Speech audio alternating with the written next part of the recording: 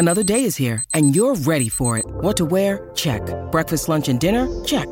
Planning for what's next and how to save for it? That's where Bank of America can help. For your financial to-dos, Bank of America has experts ready to help get you closer to your goals. Get started at one of our local financial centers or 24/7 in our mobile banking app. Find a location near you at bankofamerica.com/talktous. What would you like the power to do? Mobile banking requires downloading the app and is only available for select devices. Message and data rates may apply. Bank of America N.A., member FDIC.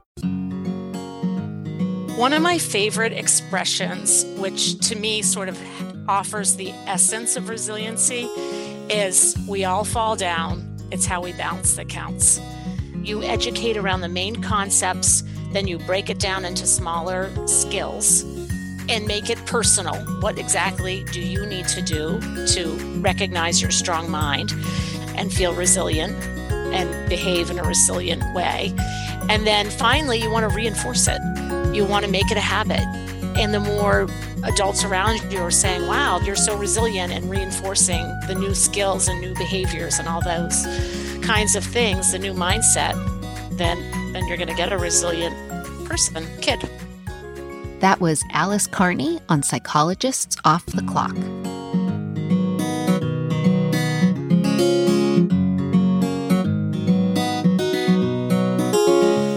We are 4 clinical psychologists here to bring you cutting-edge and science-based ideas from psychology to help you flourish in your relationships, work, and health.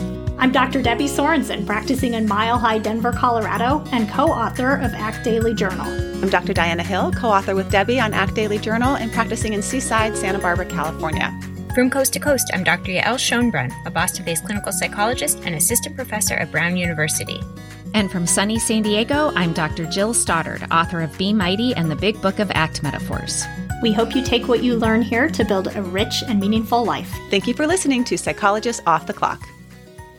Our sponsor today is Uplift Desk, creators of office furniture designed to help you work better and live healthier. I love my Uplift standing desk. It's solid and sturdy and allows me to easily transition from sitting to standing while I work with just the push of a button. The ability to switch from sitting to standing throughout the day has been a complete game changer for me. I feel so much better than when I sit all day, and it helps me stay alert when I get tired. In addition to standing desks, Uplift offers ergonomic office seating, storage systems, even walking treadmills for your desk. Everything you need to up your office game. You can get free shipping with no hassles, free 30-day returns and return shipping, and a 15-year warranty. Remember, by supporting our sponsors, you are supporting the podcast. Visit upliftdesk.com/POTC for 5% off your order. That's UPLIFT desk.com/POTC to get 5% off your entire order. When you need mealtime inspiration, it's worth shopping Kroger, where you'll find over 30,000 mouth-watering choices that excite your inner foodie. And no matter what tasty choice you make, you'll enjoy our everyday low prices, plus extra ways to save, like digital coupons worth over $600 each week. You can also save up to $1 off per gallon at the pump with fuel points. More savings and more inspiring flavors make shopping Kroger worth it every time. Kroger, fresh for everyone. Fuel restrictions apply. I am here with Katie Rothfelder, who is our dissemination coordinator. And we thought we'd bring her on because we talk a lot about Praxis, how Praxis sponsors this podcast. They offer online continuing education for professionals, everything from DBT to ACT training to compassion-focused therapy. And Katie's had some personal experience with Praxis that I think would be helpful for you to all learn about.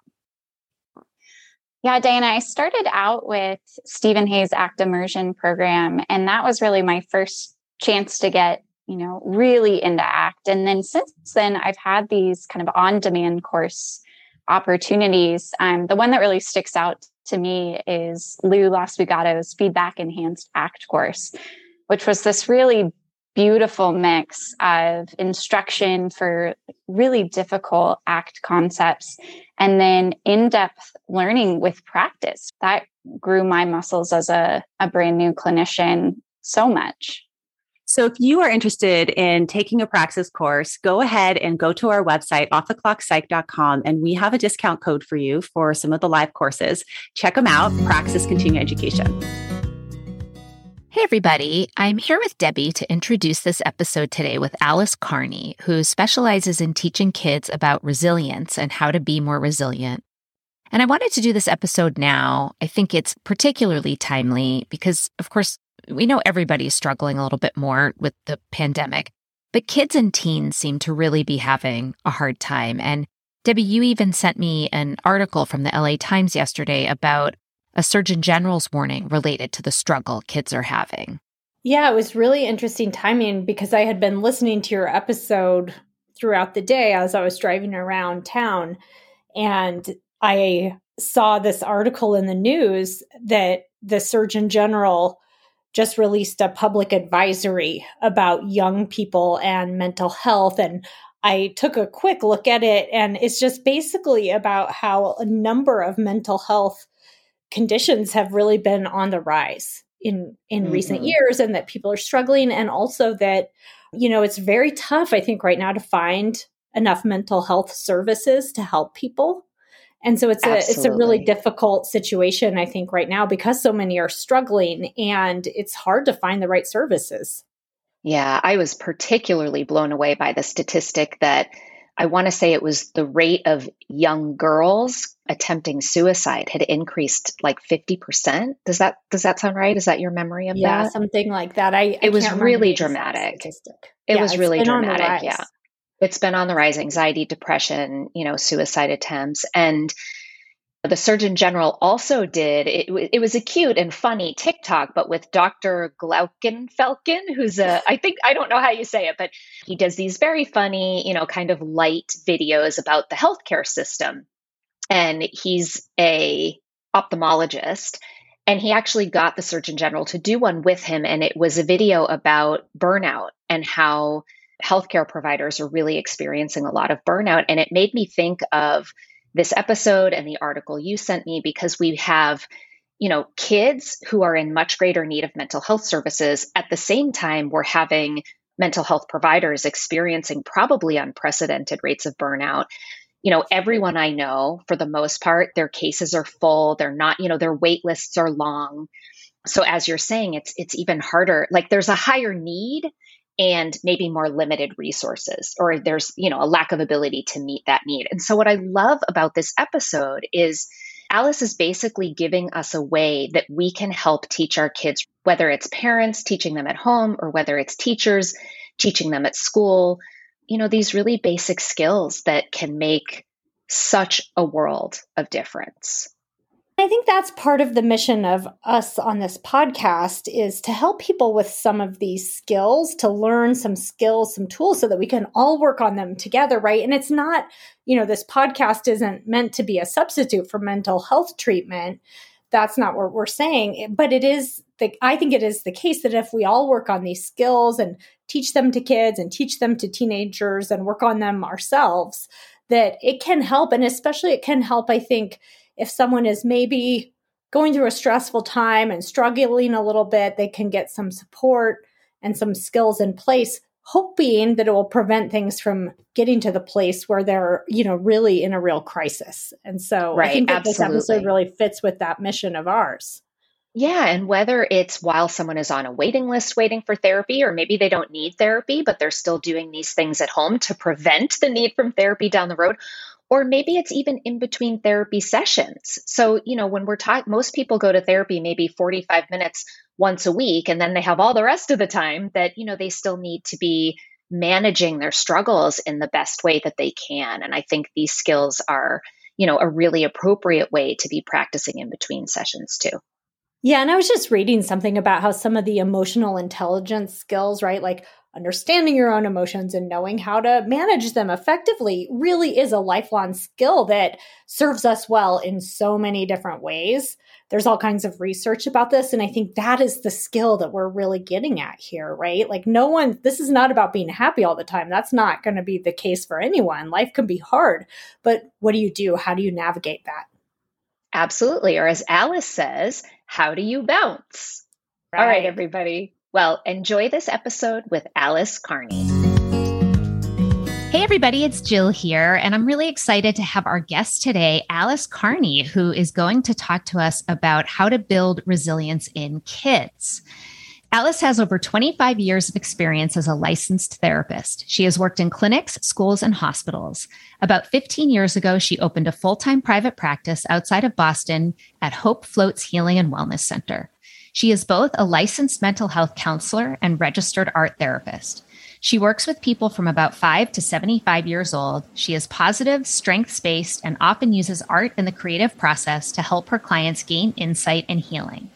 Concerned about children's and families' rising mental health needs, Alice created the Bounce Box, a fun, educational, and therapeutic kit that raises resiliency in children.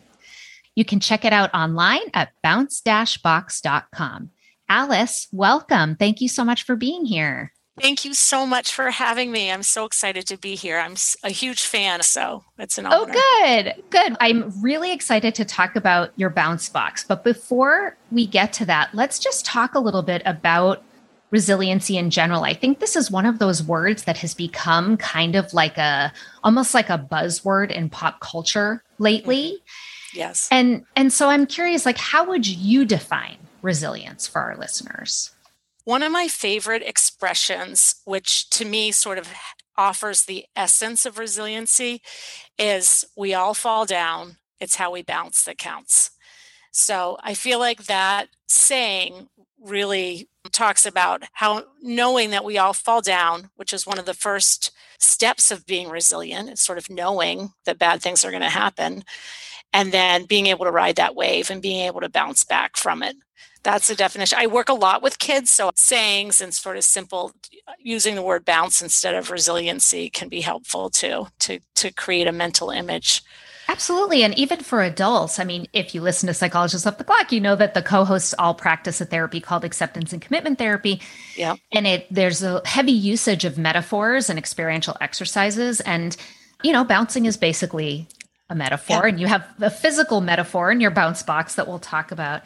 And I think, you know, there's a lot of lingo out there in the mental health world. And the more simple we can make it for everyone, the more accessible it becomes. So I love that. And you just said what I think is interesting that had never occurred to me before is like the first part of resilience is knowing that life is hard. I might have paraphrased you there. I'm not sure if that's exactly what you said. But I mean, I think that's so important because sometimes you have people who wrongfully think life is supposed to just be happy and easy all the time, so that maybe they're like knocked down even harder when their expectations don't meet reality. And I think you're saying part of resilience is knowing from the get-go, life is going to be hard. It's not about whether you get knocked down. It's about what you do, how you bounce after you get knocked down. Yes, absolutely. I think that's so true. I love that. I love that. This is sort of an odd question, but I was thinking about it and couldn't come up with my own answer. So I thought I'll ask the expert and see, is there a word that would be the opposite of resilience? Like if we're not being resilient, what are we? So I guess I'm going to do it by thinking. So I'm thinking about being clear-headed, thinking what resiliency sort of means, being flexible, sort of having a positive mindset. So I guess the opposite is that when you fall down, feeling inflexible, feeling stuck, feeling heavy, and negative. Those are, you know, sort of a mindset that doesn't help you to bounce. Those are words that sort of come to mind when I think of the opposite. Yeah. So there's not like a true antonym for resilience. We have this one word that means a lot of different things, resilience. There's no real antonym to resilience, but there are these qualities that would sort of depict a lack of resilience. Yes. Yeah. And I guess when I think about it too, I think resiliency or resilience looks so different in everyone. Like what resilience means to you versus what it means to me is so different. In what way? Do you think because it's like context or situation dependent or person dependent? Yeah, I think all those things. Sort of what makes me fall down and struggle to get back up would just look so different from possibly what your experience is. What triggers us is going to be different based on our individual learning histories, our cultural background, those kinds of things. So what is more impactful for one person may be differently impactful for another. Yeah. But recognizing that we are impacted and then being able to bounce from that point forward is resilience. Yeah. What got you interested in resilience specifically? Well, so I've worked with kids and families and adults for almost 25 years. And particularly in kids, the depression and anxiety has gotten so, just the rates are alarming. It's just gotten so severe and overwhelming. And I really wanted kids to know that they're mentally strong. I kept trying to think, how do you help kids through this? And in a way, I guess I think of resilience as something that does bridge, because it is a mindset of being able to manage your worries. It sort of can be connected to anxiety, but also to depression and feeling down and stuck and overwhelmed. Those are sort of characteristics of both and a lot of what I see kids struggling with today. So I thought focusing on resiliency and skills around building resiliency would be helpful. Mm-hmm. Well, absolutely. I mean, and you started this well before COVID, but like never has there been a time where that's been more true than right now. I mean, the rates of anxiety and depression were already going through the roof, increasing at a steady rate. Absolutely. Before COVID, and now it's just been amplified and kind of going back to that definition, like none of us had any control over a global pandemic and shutdowns and distance learning. Hard things happen. How we're able to come back from those things and being mental health providers who can actually teach skills to get people back on their feet is so critically important. It's so important. Yeah. And I think parents struggle. They want to teach their kids mental health skills, but often they don't know how. Mm-hmm. So I think parents today, they say mental health is ABCs. It's 1, 2, 3s. We get it. It's so important, but I don't know how to teach it. Yeah. So true. I wish they did more of this in school. And I don't see kids in my therapy practice. I only ever see adults, but I can't tell you how many adult clients have said to me, why didn't they teach this to me in school? If someone had taught this to me in elementary school, I wouldn't need to be here right now. Yeah. Yeah, I think it's true. I actually think schools are really, really trying to integrate that now. Yes, it's starting at much younger ages, and they're working really hard. And unfortunately with COVID, now it's double time. They're scurrying to get so many more counselors into schools, because just getting kids settled down to learn is a huge challenge. I mean, kids haven't been in school.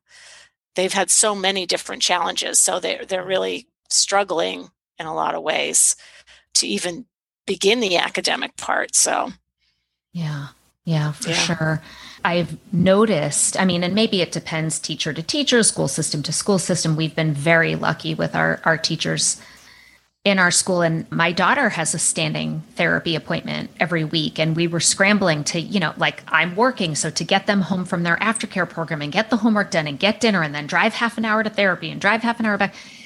And there was one night where my daughter didn't get her homework done. And I normally am not a person who reaches out to teachers and things like that. But in this case, I just wanted her to know it wasn't Scarlett's fault. It was me picking them up late and did it. Anyway, long story short, she said, therapy is so important, and the kids should not feel pressured and stressed. So how about from now on Tuesdays when she has therapy, she just doesn't have homework that night?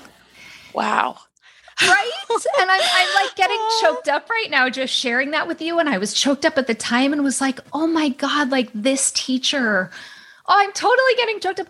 She really gets it, to have a teacher that isn't solely focused on academics, sees that these kids are struggling and supports the efforts to do what it takes to get them back on track.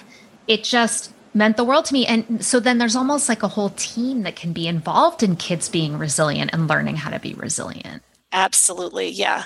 And I think if grownups are on the same page around that, to your point, it makes you feel so connected, and we all have the same values around this. Yes. And optimistic. And I know when I shared that with Scarlett, I could see her light up, that oh my gosh, my parents, my therapist helping me, my parents are the ones who got me this therapist. And even my teacher understands that this is important. I've got all of these people here to try to help me bolster, what's going on.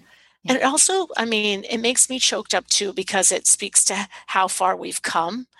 Yes. I mean, there used to be such a stigma. And the fact that your teacher and your parents and everyone says, oh, that's so important. It's amazing. I totally agree. We're heading in such a good direction in that way. And I do think that mental health used to really take a back seat, and now it's such a front seat. Yeah. Yes, I totally agree. And in some ways it probably, you know, took the pandemic and really seeing how much trouble people are in. Unfortunately, a lot of times I think it takes that to get us going. But I think you're going to be more successful at learning resilient skills the more people you have behind you, either actively being part of that teaching process like a therapist or parent teacher, or at least supporting you in doing that. So one of the things I want to talk about is, I think sometimes you hear this word resilience talked about as if it's something people have or they don't have. Like, oh, you are so resilient. Mm-hmm. Whereas, you know, what you are all about is that you can teach anyone how to be resilient. So you're saying, like, this isn't a quality, these are skills. Like, you can teach resilient skills to anybody. Yep. So tell us a little bit about that. How do we teach kids to be more resilient? I think it's almost like how you would teach anyone anything. I think you educate around the main concepts, then you break it down into smaller skills and make it personal to what we were talking about earlier. What exactly do you need to do to recognize your strong mind and feel resilient and behave in a resilient way? And then finally, you want to reinforce it. Mm-hmm. You want to make it a habit. And the more adults around you are saying, wow, you're so resilient, and reinforcing the new skills and new behaviors and all those kinds of things, the new mindset, then you're going to get a resilient kid. Right. Okay. So that's great. That outlines like the process. Mm-hmm. And so what are some of the skills, like when you are trying to teach kids about resilience, like what are some of the specific skills that you're teaching kids or teaching parents to teach kids? Yeah. So I think the first one, of course, is to calm down. Is because kids get flooded. I always like the word flooded you just get overwhelmed, and how to float, how to figure out, I got this, I'm okay. So that's usually the first step in teaching resiliency, is being able to sort of regulate your own temperature and say, oh, I gotta, take the heat down. I gotta cool down right now. So that's really the first step. That's super important. And really, that's true for adults too, right? Like, yes. You know, in like complicated grown-up language, sometimes you hear someone say like, oh, it's like the amygdala hijack. But really, yes. You know, when that like primitive, intense emotion center takes over, it's difficult to be able to think rationally, you know, like to engage your executive functioning, your frontal lobe. And so to be able to like get that back on track, to soothe the nervous system so that you can get that back on track. Yeah. You know, in ACT, we try to make it a point not to send the message like, oh, we have to teach you how to relax because anxiety is bad and it's dangerous and you don't want to feel anxiety, right? Because if you're anxious about anxiety, then you're anxious. So it's this like weird paradox. Uh-huh. And yet to be able to self-soothe so that you're in a place that you can actually enact coping skills, you know, especially for kids, I think is really important. So what kinds of strategies do you like to use to teach kids to calm down? So that is so tricky I particularly think for parents to help kids to calm down. I think everyone, to your point, you can't say you need to calm down or chill out. I mean, that makes you want to punch somebody. No. Just relax. Oh, all right. Thanks. Why didn't I think of that?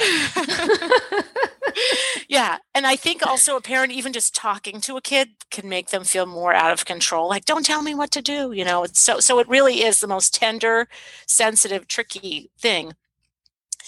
I make lavender bubbles, and I have a really simple wand. Sometimes I teach kids how to calm down and take some deep breaths that way.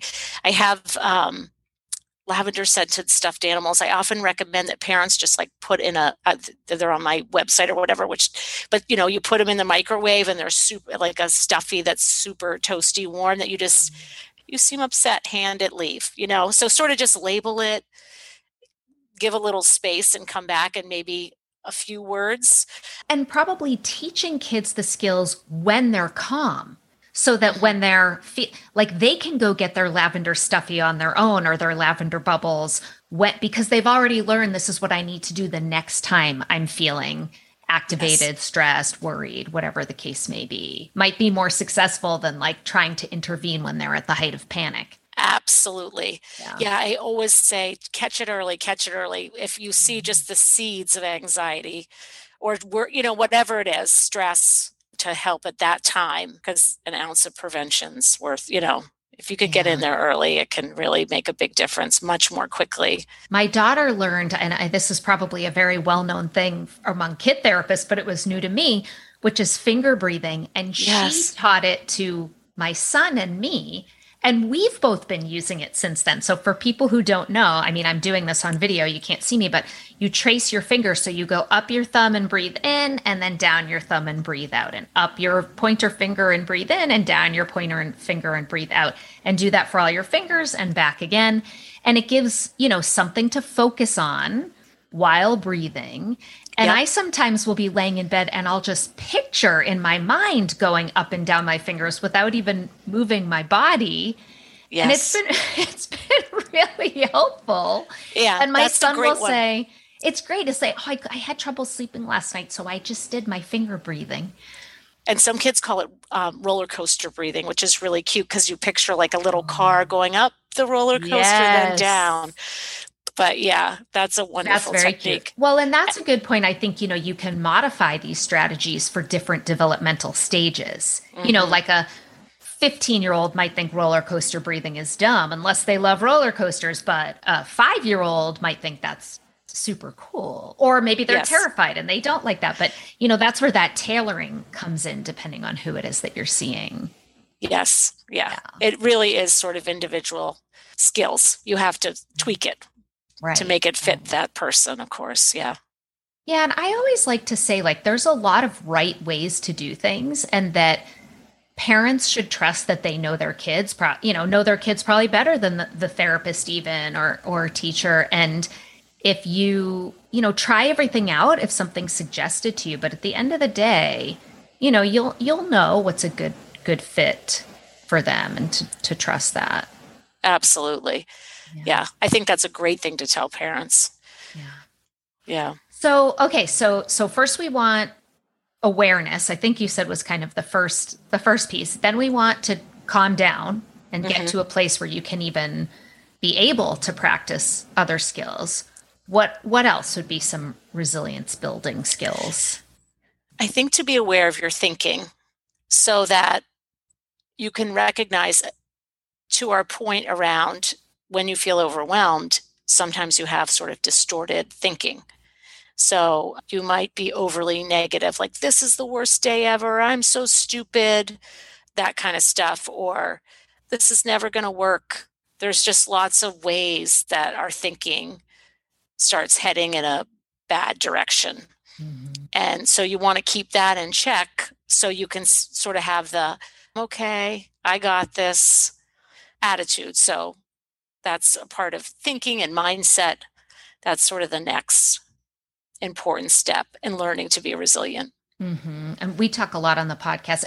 I should say, our guests talk a lot on the podcast about Carol Dweck's work and growth mindset.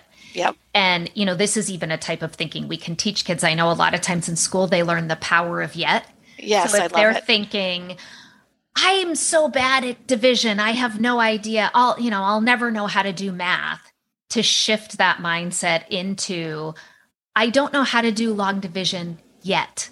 But I'm working on it, or I'm learning, or, the harder I try, the more likely it is that I'll master this. And so that it's more about effort and process and progress, rather than whether I know this or don't know this, or whether I'm smart or not smart. Yeah.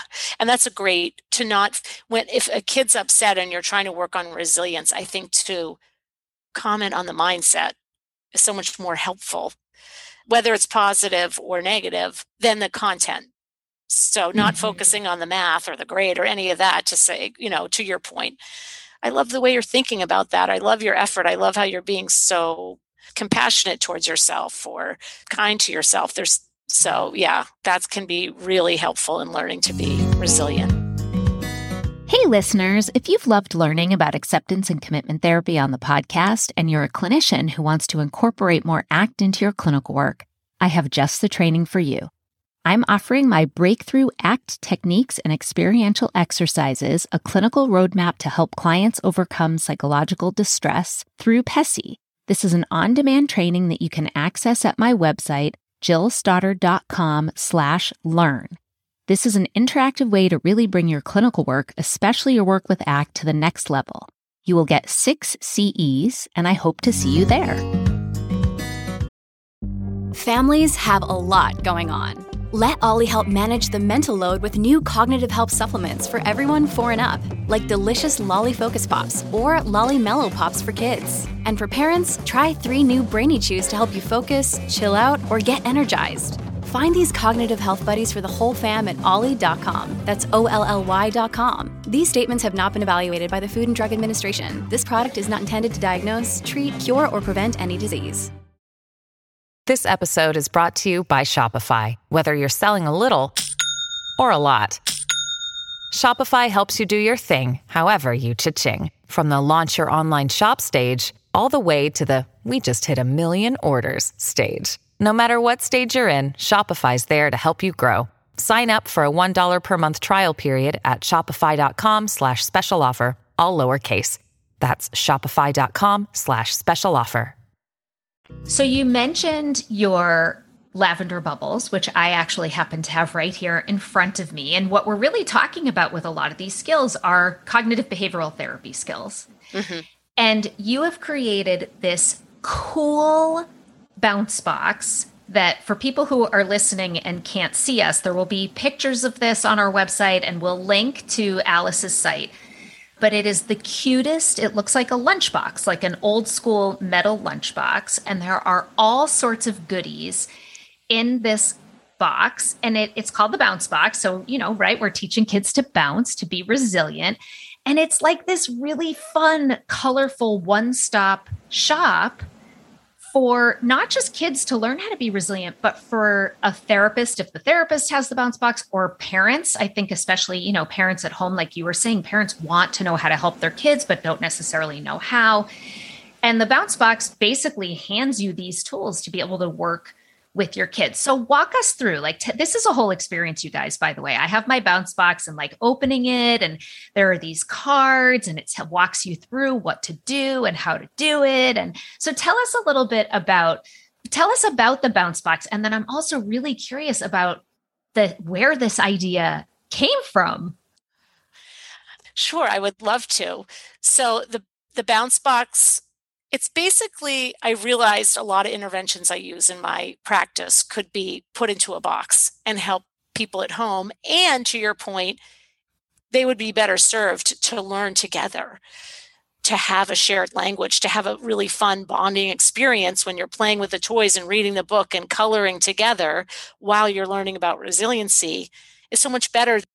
So, for example, there was a little girl I've seen for almost a year. And she's a little shut down and quiet.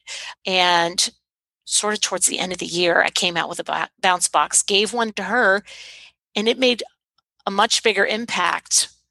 Their whole family loved it. They had all this sort of non-threatening, fun language to talk about having a stretchy brain. As I said, it means something different to every person, but they all had these tools and skills to help her and the other kids. So the other kids ended up having other ways that they wanted to be resilient. But anyways, so the bounce box, basically it's a little system. The instructions are very simple, but there are certain steps. And the first step is to read the book. And the book is about 2 frogs. It's cute and rhyming, but it lays out the main concepts of being resilient. Then there's a coloring fun activity book. And again, these are to be done together. So you do it, adult, caregiver, child, family, you do it all together. And the activity book breaks the concepts of resiliency into smaller skills. And it leads to conversations about obstacles that might get in the way. What are your up thoughts? What are your down thoughts? Meaning thoughts that are sort of positive and inspire you and help you move forward. What are your negative thoughts that maybe are not so healthy, not so helpful? And then it comes with lavender bubbles. So you learn to calm down, let things sort of float away, let your negative thoughts sort of go, which is always a great skill.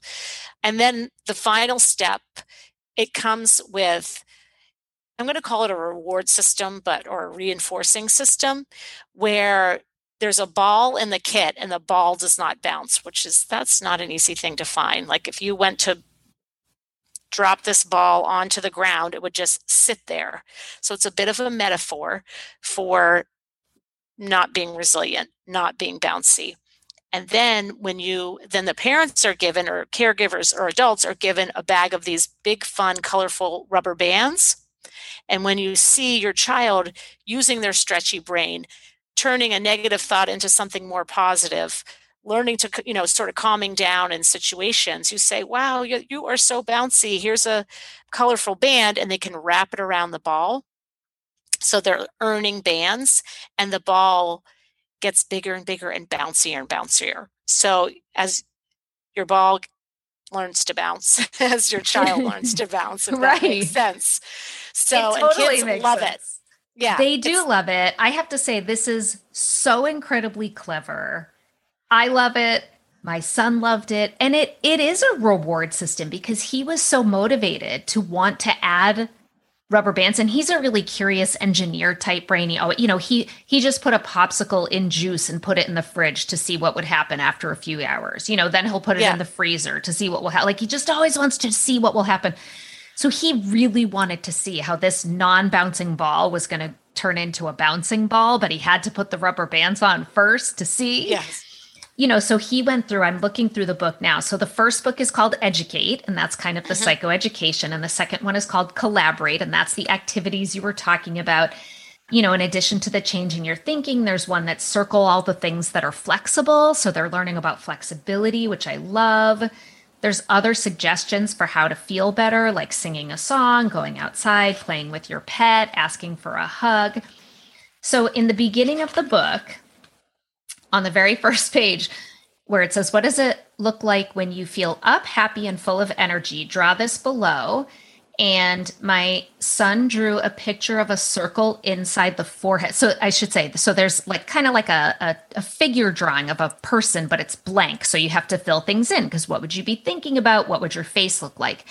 And he drew a happy face with a picture of like a circle in the forehead and then labeled it poop. Oh my gosh, I love it. That's his happy. This is his up thoughts. And then like the next page is like about down thoughts and what would your body be doing? And I think this might be a picture of somebody peeing or maybe pooping. So that was a question I specifically wrote down that, and what do you do when you have kids who are at that exact age where every single thing on their brain is potty humor? But one of the things I remember reading in you have a lot of good, simple and short, but great instructions to the caregiver that's collaborating to do this with the kid. And, it basically, it was saying, don't be stingy with rewards. If they're even interacting with this material, then go ahead and give the bands away freely. Yes. So I let him have bands even for pee and poop. And, there's a page with a bunch of thought bubbles that you're supposed to write down your thoughts. And he didn't write words, but he drew faces with all different expressions, even like the eyebrows that turn in to show an angry face. Yeah, kids, when you say that, now they are into emojis. But they're into emojis. There's no words. Right. It's like all emoticons. And, I had this thought like, oh, this is actually teaching me to be flexible too, because I became very aware of my own rigid thinking around how you do this in a way that's right or wrong. Oh, that's interesting. Yeah. But having those instructions that were like, just kind of like, don't be stingy with the bands. Those aren't your words. Those are my words. But it helped me to be a little bit more flexible. And he was so happy when he could add bands and test it out. And it was almost like every time he added a band, he'd bounce it to see how many bands do you have to add for it to like really become a bouncy ball? Yeah, it's a bit of a science experiment for him. It is, and it's great. I mean, kids are naturally curious and they like to know how things work. And, and then there's magic markers that come in the box for the activity book. And there are lots of them in all different colors. The rubber bands are in all different colors. They ask me if they can use the bubbles. Of course, I'm afraid that they're going to dump the whole thing out, which is what usually happens with bubbles. But so far that has not happened. They seem to take the box. There's a little more like reverence that they have toward the box than like the bubbles we get at the dollar store, Yeah. And usually when I send people the box, I put it in a bag and it says grown-ups are the boss of this box, because I do like to keep it special. A grown-up, it's something to do with a grown-up at special time. It's not subcontracting out like, okay, we're going on a road trip, here, take this box and do it in the back seat. Right.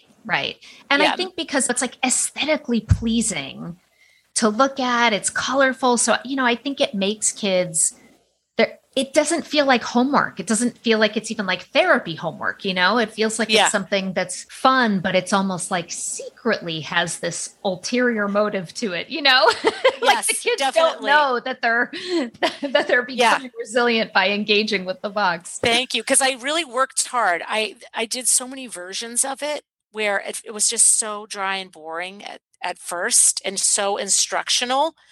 And I was like, geez, I got to make this fun. So then I thought, I'll do mini markers. They'll be, and trying to find the best bubble wand and that kind of stuff. So I'm glad that I really wanted it to be appealing to kids and helpful to adults. I think it is. Bond and have fun and do it together. So it was a nice connecting. And I also think that takes so often when even if you're in therapy and you're given homework, it just has such a heavy vibe to it. And I wanted this. I feel like you learn so much more when you're relaxed and you're light and you're having fun. Well, just the word homework is where you have that association. And this feels more like play, that you're learning, but it's play. The other thing I want to say about the collaborative piece is that even though it's designed to be done with an adult or caregiver, kind of along these lines of homework, I know for me, I'll just admit, having to do homework with my kids, their school homework, if I have to help them, it's painful for all of us. It's something I think we both dread. This has such a different feel to it where I think you even, correct me if this is wrong, but I think you even say in the instructions, like to just do a little bit at a time. Like you don't sit down and just plow through this box in one night. Right? Am I remembering that correctly? Yes, that's absolutely right. When they're engaged and focused, do it. And if they all of a sudden are looking out the window or picking their nose, just let it go. They're done. That's enough. Yeah. Well, and I love that. And it's not, this isn't a thing that I'm like, we have to open it. The kids want to go into the bounce box. Sometimes they ask you to play a game that you've played a million times and you're like, oh my God, I can't take another minute of Candyland. Like it's supposed to be fun, but like maybe it's fun for them. It's not so fun for you. But I never have that feeling with the bounce box. Like they're just the way that it is put together. I feel like it is. There's nothing about it that is a burden or that you dread or that feels like homework. It's just a really nice way to, engage with something together that is, clearly teaching them something cool and that they seem to be into without this sense of like, I have to do this or, you know what I mean? Which is, I think that's a very hard balance to strike and you've done that well. Thank you. Yeah. That's wonderful feedback. So I'm glad that it feels that way because I really wanted it to feel that way. I didn't want it to, and I really tried to keep it sort of short and simple. And you could put it away and then like we're saying about resiliency, you could almost revisit it later and talk about, you could take the ball and the bands out and redo a sort of reinforcing system for the next sort of obstacle that might come up in their development. Well, and one of the things I love about metaphors with adults too, is that it gives you this really easy, instant common language. So if I were to say to my son today, if we haven't looked at this bounce box in a few weeks, and I said to him, if he was having a hard time today, something happened at school, and I said like, what do you think you would need to do to bounce? Or what's one thing you could practice to get a rubber band to put on your ball? And that'll be like his instant signal of like, oh, I could blow bubbles, or, oh, I could do finger breathing, or, oh, I could think, try to think more positively about this situation. Yeah. And it doesn't take a lot of talking to get back into that space. That's awesome. Yeah. And it's sort of non-threatening language. It sort of focuses on the positive. Like, you're super bouncy. What do you need to do to bounce? I know you're a bouncy guy. Mine was quite literally a bouncy guy, so that works very well. Yeah. So here's a bit of a challenging question. I think that fits because we're talking about doing this in collaboration with adult caregivers. And, one of the things I was thinking about is when, like, in more like adult professional circles, in businesses, corporations, organizations, you'll often hear people saying, teaching individuals how to be resilient is insufficient. So, for example, right now with COVID and healthcare, maybe the hospitals are like, here, go do this free meditation or this yoga class, we'll pay for it. And the criticism is, okay, that's nice. Like, that's all fine and good. And we all know meditation and yoga is good for people. But when what's causing burnout in these individuals is organizational and systemic issues, and those things aren't addressed, then, all the yoga in the world isn't going to be the answer. So translating this to, kids and resilience and what we've been talking about, I'm wondering how often do you find that a lot of the challenges that are going on with the individual kids or clients are in large part due to like family systems or home environment issues? And if that's the case, like, is there a way to circumvent? Like, what if you have parents who are part of the problem and aren't willing to do the bounce box together? Yeah. The reason I did it collaboratively and tried to sort of take myself out of it was exactly for that reason, so that a whole family would have language, because I do think that is a really hard thing. And schools are using them to have all the language, and they'll use them in the classroom. So the bubbles are there to help kids calm down. There's like a little calm down station, and kids are earning bands. And it sort of often does connect with the language that schools are already trying to use to incorporate more mental health skills into the curriculum.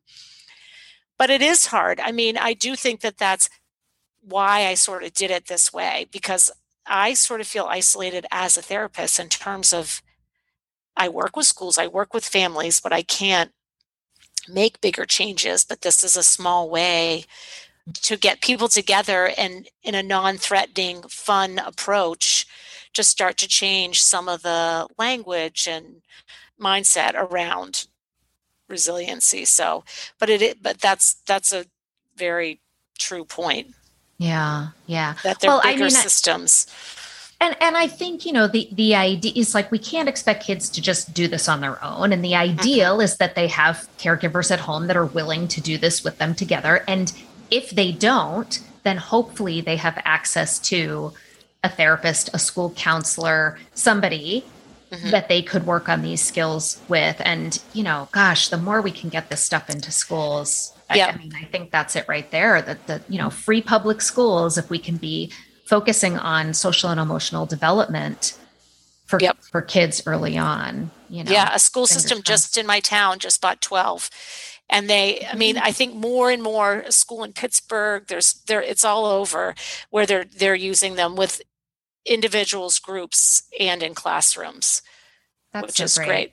But even your story about your daughter, to hear, I really think more and more everyone's valuing mental health, and everyone realizes we've got to put time and energy into this if we want our kids to be okay.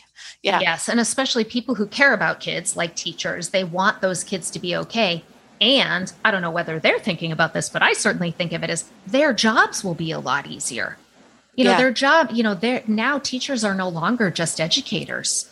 They have so much more pressure on them to be taking care of a lot of these more emotional and behavioral issues. And it's just a lot, it's a lot. Therapists are trained to do this, and we're all burning out. So I know, for teachers to be having to deal with this too. My daughter's same teacher who took her homework away so she could go to therapy also did a several week, I think, or several day unit. She had like a 60 slide PowerPoint presentation that she was doing, little chunks of each day or each week, that was all about positive thinking. It was cognitive restructuring, but not called that because it was for 8-year-olds, 9-year-olds, and I looked through it and it's fantastic. It's cute. And it's top-notch cognitive behavioral therapy skills that I don't think it's the curriculum in our town, but she has chosen to implement this with her students, which I think is so special. We're really lucky. It's amazing. And to your point too, kindergarten, I think every kindergarten has a morning meeting to check into how, connection, how are you feeling, that whole thing to start the day.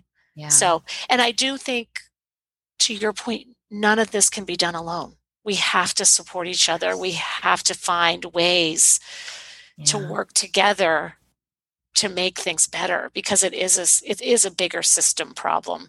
You're so right. You're so right. And even though things are getting better and moving in the right direction, there still is quite a bit of stigma. And, one of the things we talk about a lot on the podcast is common humanity, this idea that we're all suffering in some way at different points. And the more we talk openly about this, the more we see like, oh my gosh, you too, like I'm not alone. We're all in this together. We're all connected. And I think the more teachers and parents and therapists, even me being open about the fact that my kid is in therapy, maybe people out there are saying, oh, me too. And that I just will reduce the stigma more and more, the more we normalize this. And I think you're right. The more we can kind of be together as a team to help support one another. And I do think was a silver lining of the pandemic, because it's happening to all of us. And everyone might experience it differently, but we're all in it together. So, and it was such a strange experience as a therapist when you have your clients saying, I can't teach my kids and do my work, or I'm so out of whack, my sleep, and of course I'm sitting there going, yeah, I hear you. Me too. So I think we're all having that experience. We've got to come together, and we're all, and you say this on the podcast all the time, we're just more alike than we are different. Yes, 100%. So true. Tell me, I just realized one important thing I didn't ask you is, what ages is the Bounce Box appropriate for? Well, so the book is cute and rhyming. So it's for 3 to 10. But I do think that sounds right. Elementary school age kids. Yeah, basically. Definitely. Preschool. The only thing, there's some 10-year-olds that you might want to say, read me the book, or, let's do it with your little sister and read it to her, because the book could feel babyish. Mm-hmm. So you might have a 10-year-old who thinks they're a teenager or something like that. And vice versa. You might have a really young 3-year-old. So you might want to gauge it, but it's 3 to 10. Well, maybe that's your next project, is like the Bounce Box for tweens and teens, something that's like that ages up a little bit into that, 10 to 15 or whatever age. Right? Yeah. And I do think kids love to learn about mental health. They like to talk about it. They want to feel mentally healthy. So I do think about that. A lot of people have approached me and said, we need a Bounce Box for tweens and teens, because I think they'd eat it up. They would like that. So. And so what is next for you? Is that is that part of the plan, or what's next for you, Alice? So I'm in the process of trying to get the box on Amazon. And I just want to get the word. This is such a gift to be able to talk to you, because I want to get the word out. It is a great product. Any kid, you don't need to have any mental health issues. Anyone would benefit from this. And I do, again, an ounce of prevention is worth a pound of cure. I really wanted to make it a box for young kids. So to your point, you learn these skills at a really young age. So you're set up for being a teen or an adult. But that is such a great point. If this Bounce Box could put me out of business, I would be totally on board with that. Right. And really, like, not only do your kids not have to have mental health problems to have it, like, get it now while they don't. And maybe it will prevent them going down that road in the future. Yeah. Yeah. And I realized I don't want to be in the job of putting out fires. I'd like to be in the job of fire prevention. Totally. So that was another reason why I sort of came up with the kit. So I do have ideas for lots of different other boxes, but in the meantime, I'm trying to get on Amazon and just spread the word, because I have it in some toy stores. I have it around, but you don't walk in and say, oh, a Bounce Box, I need that. Right. It just doesn't speak to you in a way that it's sort of a little out, pardon the pun, out of the box. So, so just trying to spread the word. Yeah. That is out there. It's very cool. I'm glad that we can help you spread the word from Psychologists Off the Clock. Tell me, if people want to find out more about you and about the Bounce Box, or order the Bounce Box, what's the best place for them to find you? AliceKearney.com. And my name is sort of weird. It's like Kearney. It's Kearney. So AliceKearney.com. And then bounce-box.com is also where you can find out more about the Bounce Box. Perfect. And we will link to all of those places in our show notes. Thank you, Alice, so much for being here. This was such a cool conversation. And now that I have the whole Bounce Box out, I'm sure when my kids come home today, they're going to be right back on drawing pictures of poop so they can earn more rubber bands. I love that. Poop is in. Poop emojis. I mean, hey, even as an adult, I still laugh at. Yeah. So. Yeah. Yep. All right. Well, thank you so much for being here, and good luck with everything. Guys, check out our show notes, bouncebox.com, alicekearney.com. They make great holiday gifts. Yes. Thanks for being here. All right. Thank you, Jill.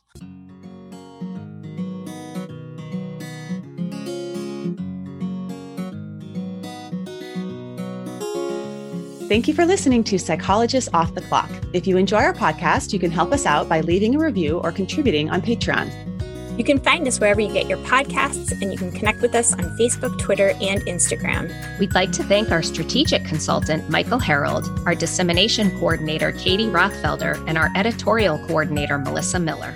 This podcast is for informational and entertainment purposes only and is not meant to be a substitute for mental health treatment. If you're having a mental health emergency, dial 911. If you're looking for mental health treatment, please visit the resources page of our website, offtheclockpsych.com.